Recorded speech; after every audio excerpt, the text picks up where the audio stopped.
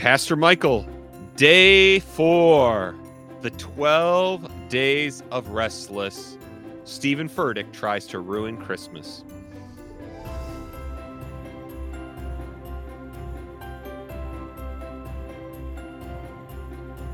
Pastor Michael, we are returning this Christmas tide to a reformed Christmas tradition. Are you excited? Of course I'm excited, man. How could I not be excited? I mean, this might be one of the worst Christmas sermons or clips from a Christmas sermon that I have ever heard in my life. Yeah, we're not going to watch a whole sermon. I'm not going to listen to a whole sermon by Stephen Furtick. That'd be...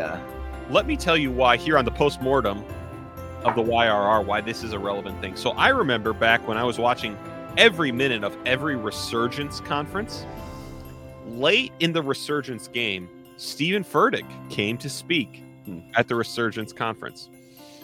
I don't know if I knew that. That's interesting.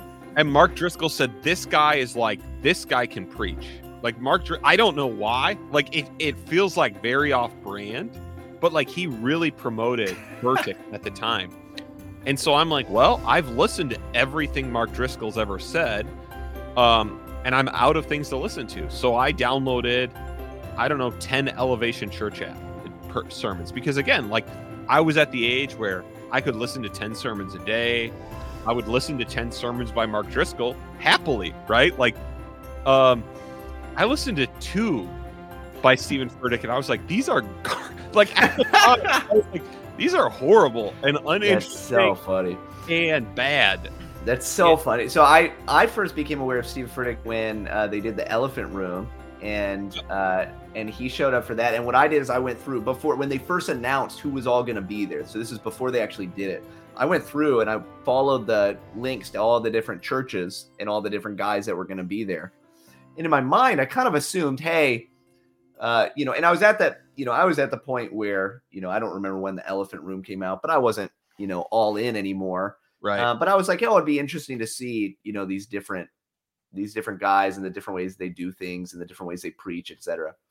So Elevation Church at the time had a documentary on their front website. Like the first thing that pops up is a mini documentary about how they became a church and, how amazing it was that these guys just, started to get together. They were like, hey, we should go start a church in this other town that we're not even in, and let's do it. And wow, what an amazing work of God. And the only thing I remember deeply about it that I noticed right away was all of them, including Stephen Furtick, were all pretty regular looking guys. Huh. Like they all looked pretty regular in all the pictures and all the videos that they pulled together from before. And then they show them now when they had planted this church. It was like the elders and Stephen Furtick. It was all the guys who were like a part of it from the beginning. And they all look the exact same. They've got like bedazzled jeans. They've got faux hawks. And it was so fake. And it was probably like there was just enough like Wisconsin boy in me that was like, yikes. Like, I don't know anything else, but I don't like these people. Pastor Michael, do you know when I went from just like, that's kind of uninteresting and bad to like, oh, yikes. It was when I learned that at the Elevation Sunday School, they gave away coloring pages of Stephen Furtick. So the kids we are united under the visionary. Oh my goodness. That's a cult, everybody. I don't know what to tell you, but that is literally a cult. United under the visionary. And so, like, obviously, the reason they did it is because they were like, oh, we're going to get the kids in on the vision of this church. But, like, man, I'm a no 2CV guy. But, like, going from, like, let's color a picture of, like, the feeding of the 5,000 to let's just color a picture of Stephen Furtick. It's, like, insane to me. But it's not just, like, if it was like, hey, here's this funny thing where we, like, had a picture of the pastor made up so the kids could color it.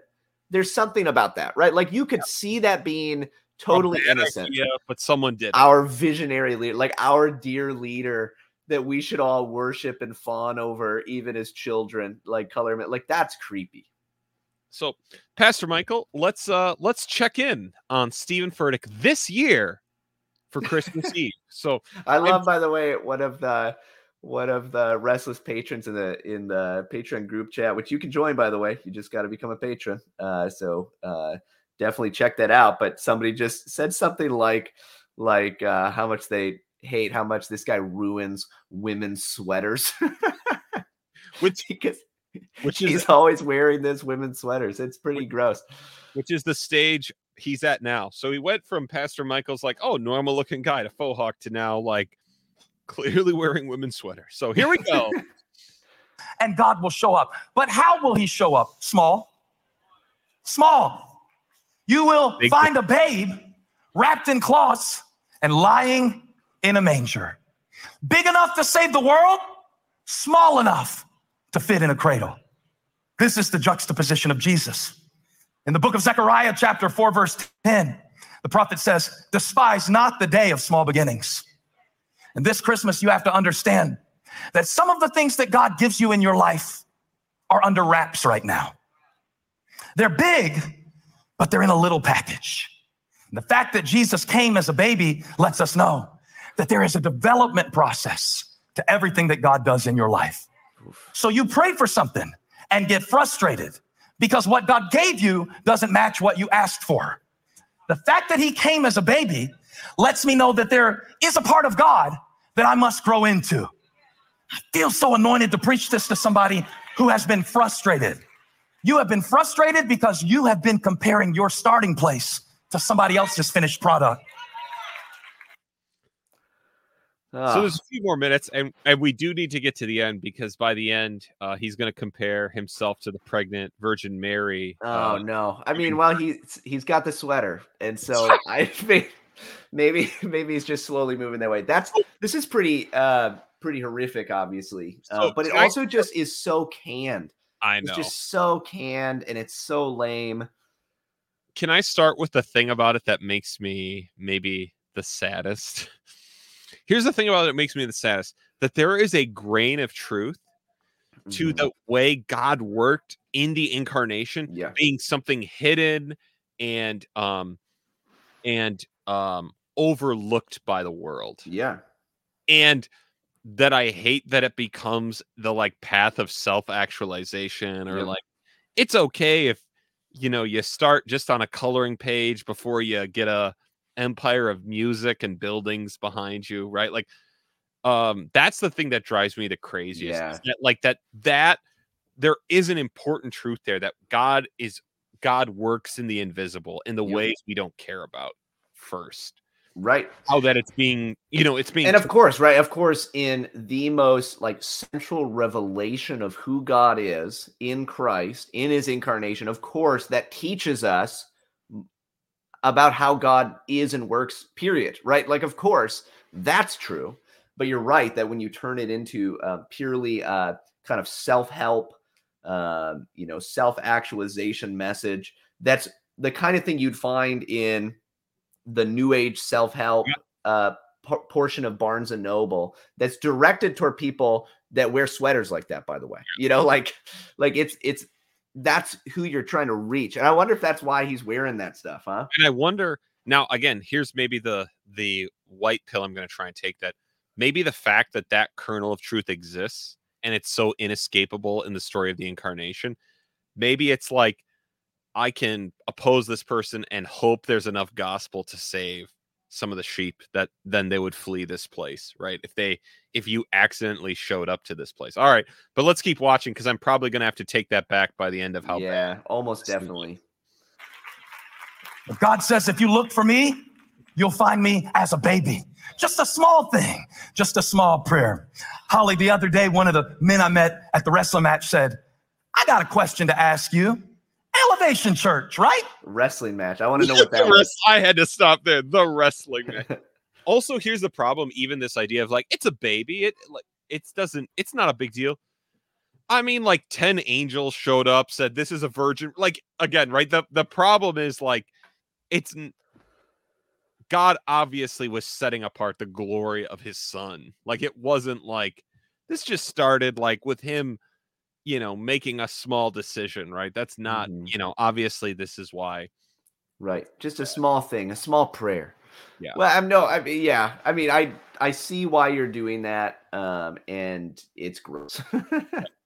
But over at the wrestling match where we're having real theological talks, I said, Zach could go either way. He said, did y'all used to meet in a basement? He said, how long did you meet there? I said, not long, but it was the longest 6 weeks of my life. I used to go in the bathroom in the basement of the Matthews Community Center, and I would stand over the toilet because every week I felt like I would throw up because I was pregnant.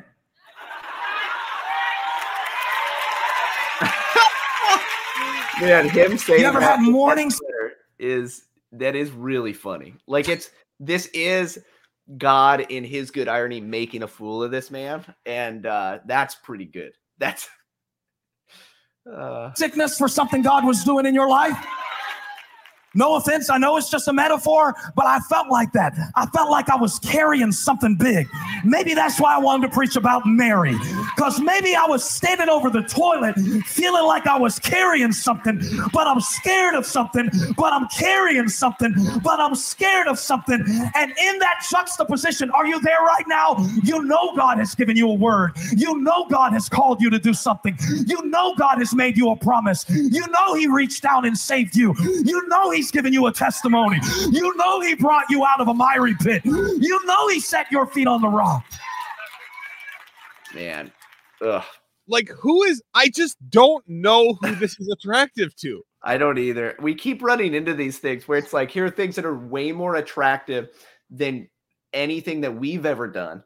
Or will do. And it's like, who could possibly want this or like this? It's so obviously sophistry. Yes. It's so obviously just words coming out that don't have meaning. They don't mean anything. You're just saying them because you know that you can get a particular stimuli response. And that's a really horrific way to use preaching, obviously. It's a really horrific way to use the scripture and to use the incarnation. It's perhaps one of the most evil and wicked things that you can do. For sure. But man, it is just lame. Yeah. Now, again, the other thing that's interesting, just the detail is like, that was we were in this basement and it was the longest 6 weeks ever. I can't even understand how fast this church blew up if they were changing locations that fast. Currently, I am a pastor in a church plant meeting in a basement. Can't share any of the experiences he shared. This church left the SBC probably because it wanted to avoid even of the tiny amount of accountability the SBC will give a church. So let me just say, maybe the lesson this Christmas time is you and all of your friends should stop referring to Elevation and Hillsong as churches. Let's all just say this year, we're not talking about them that way anymore. We've had a little time, and the Elevation itself took itself out of communion with churches we would consider true churches with the true gospel, and let's just take their word on that. This man is an evil false teacher, a cloud without rain, whose condemnation is becoming obvious, who just found a way to compare the pregnant Virgin Mary to him about to speak at an Elevation worship service.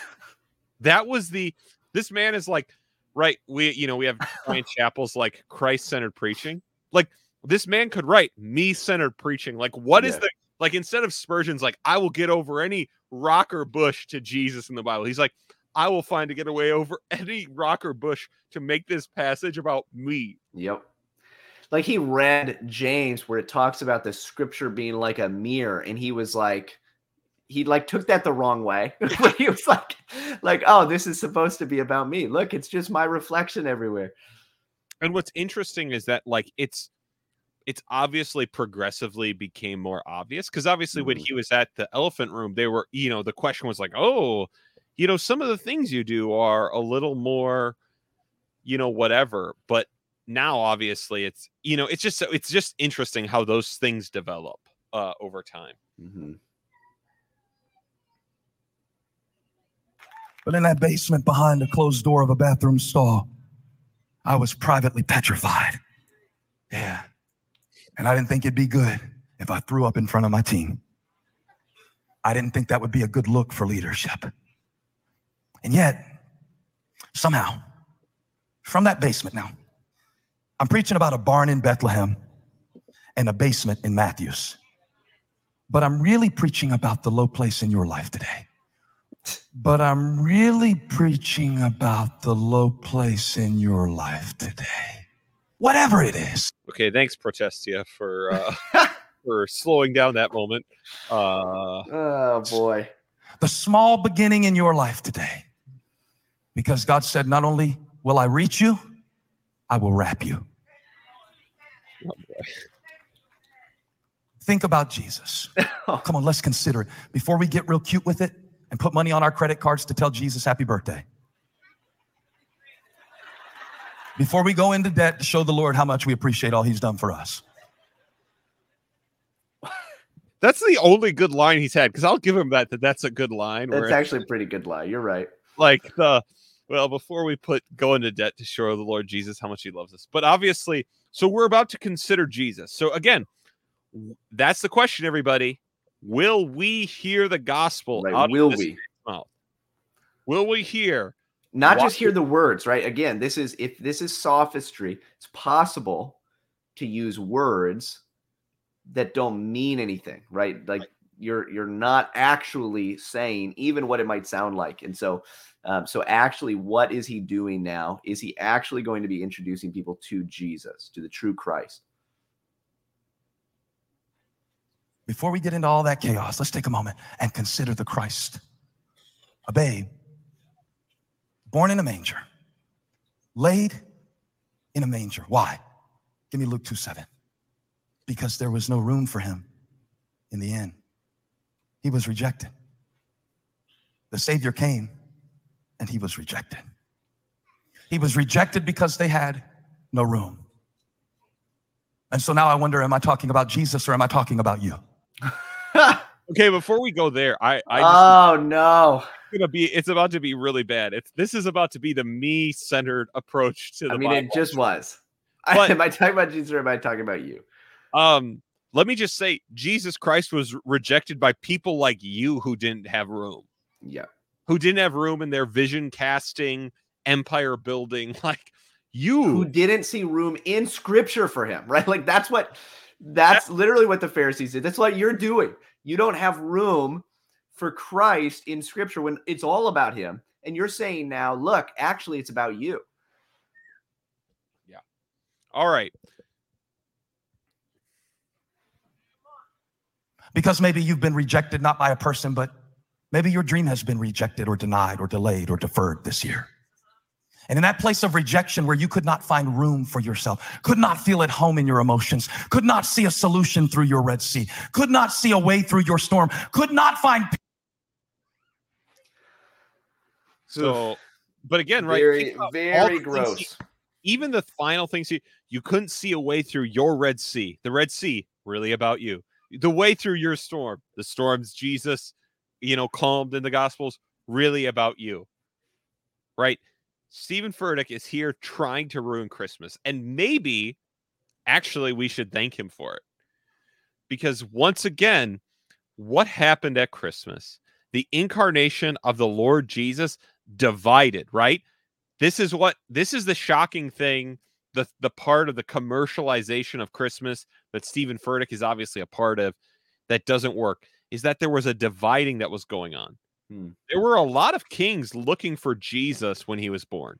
The wise men were looking for Jesus earnestly, but so was Herod. And the incarnation of Jesus divided them.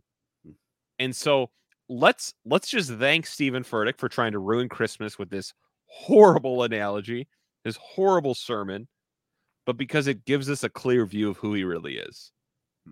Because he can't see that let's talk about the Christ. And then he ends up talking about how maybe you had a dream this year that didn't come true. Right? What a horrendous thing.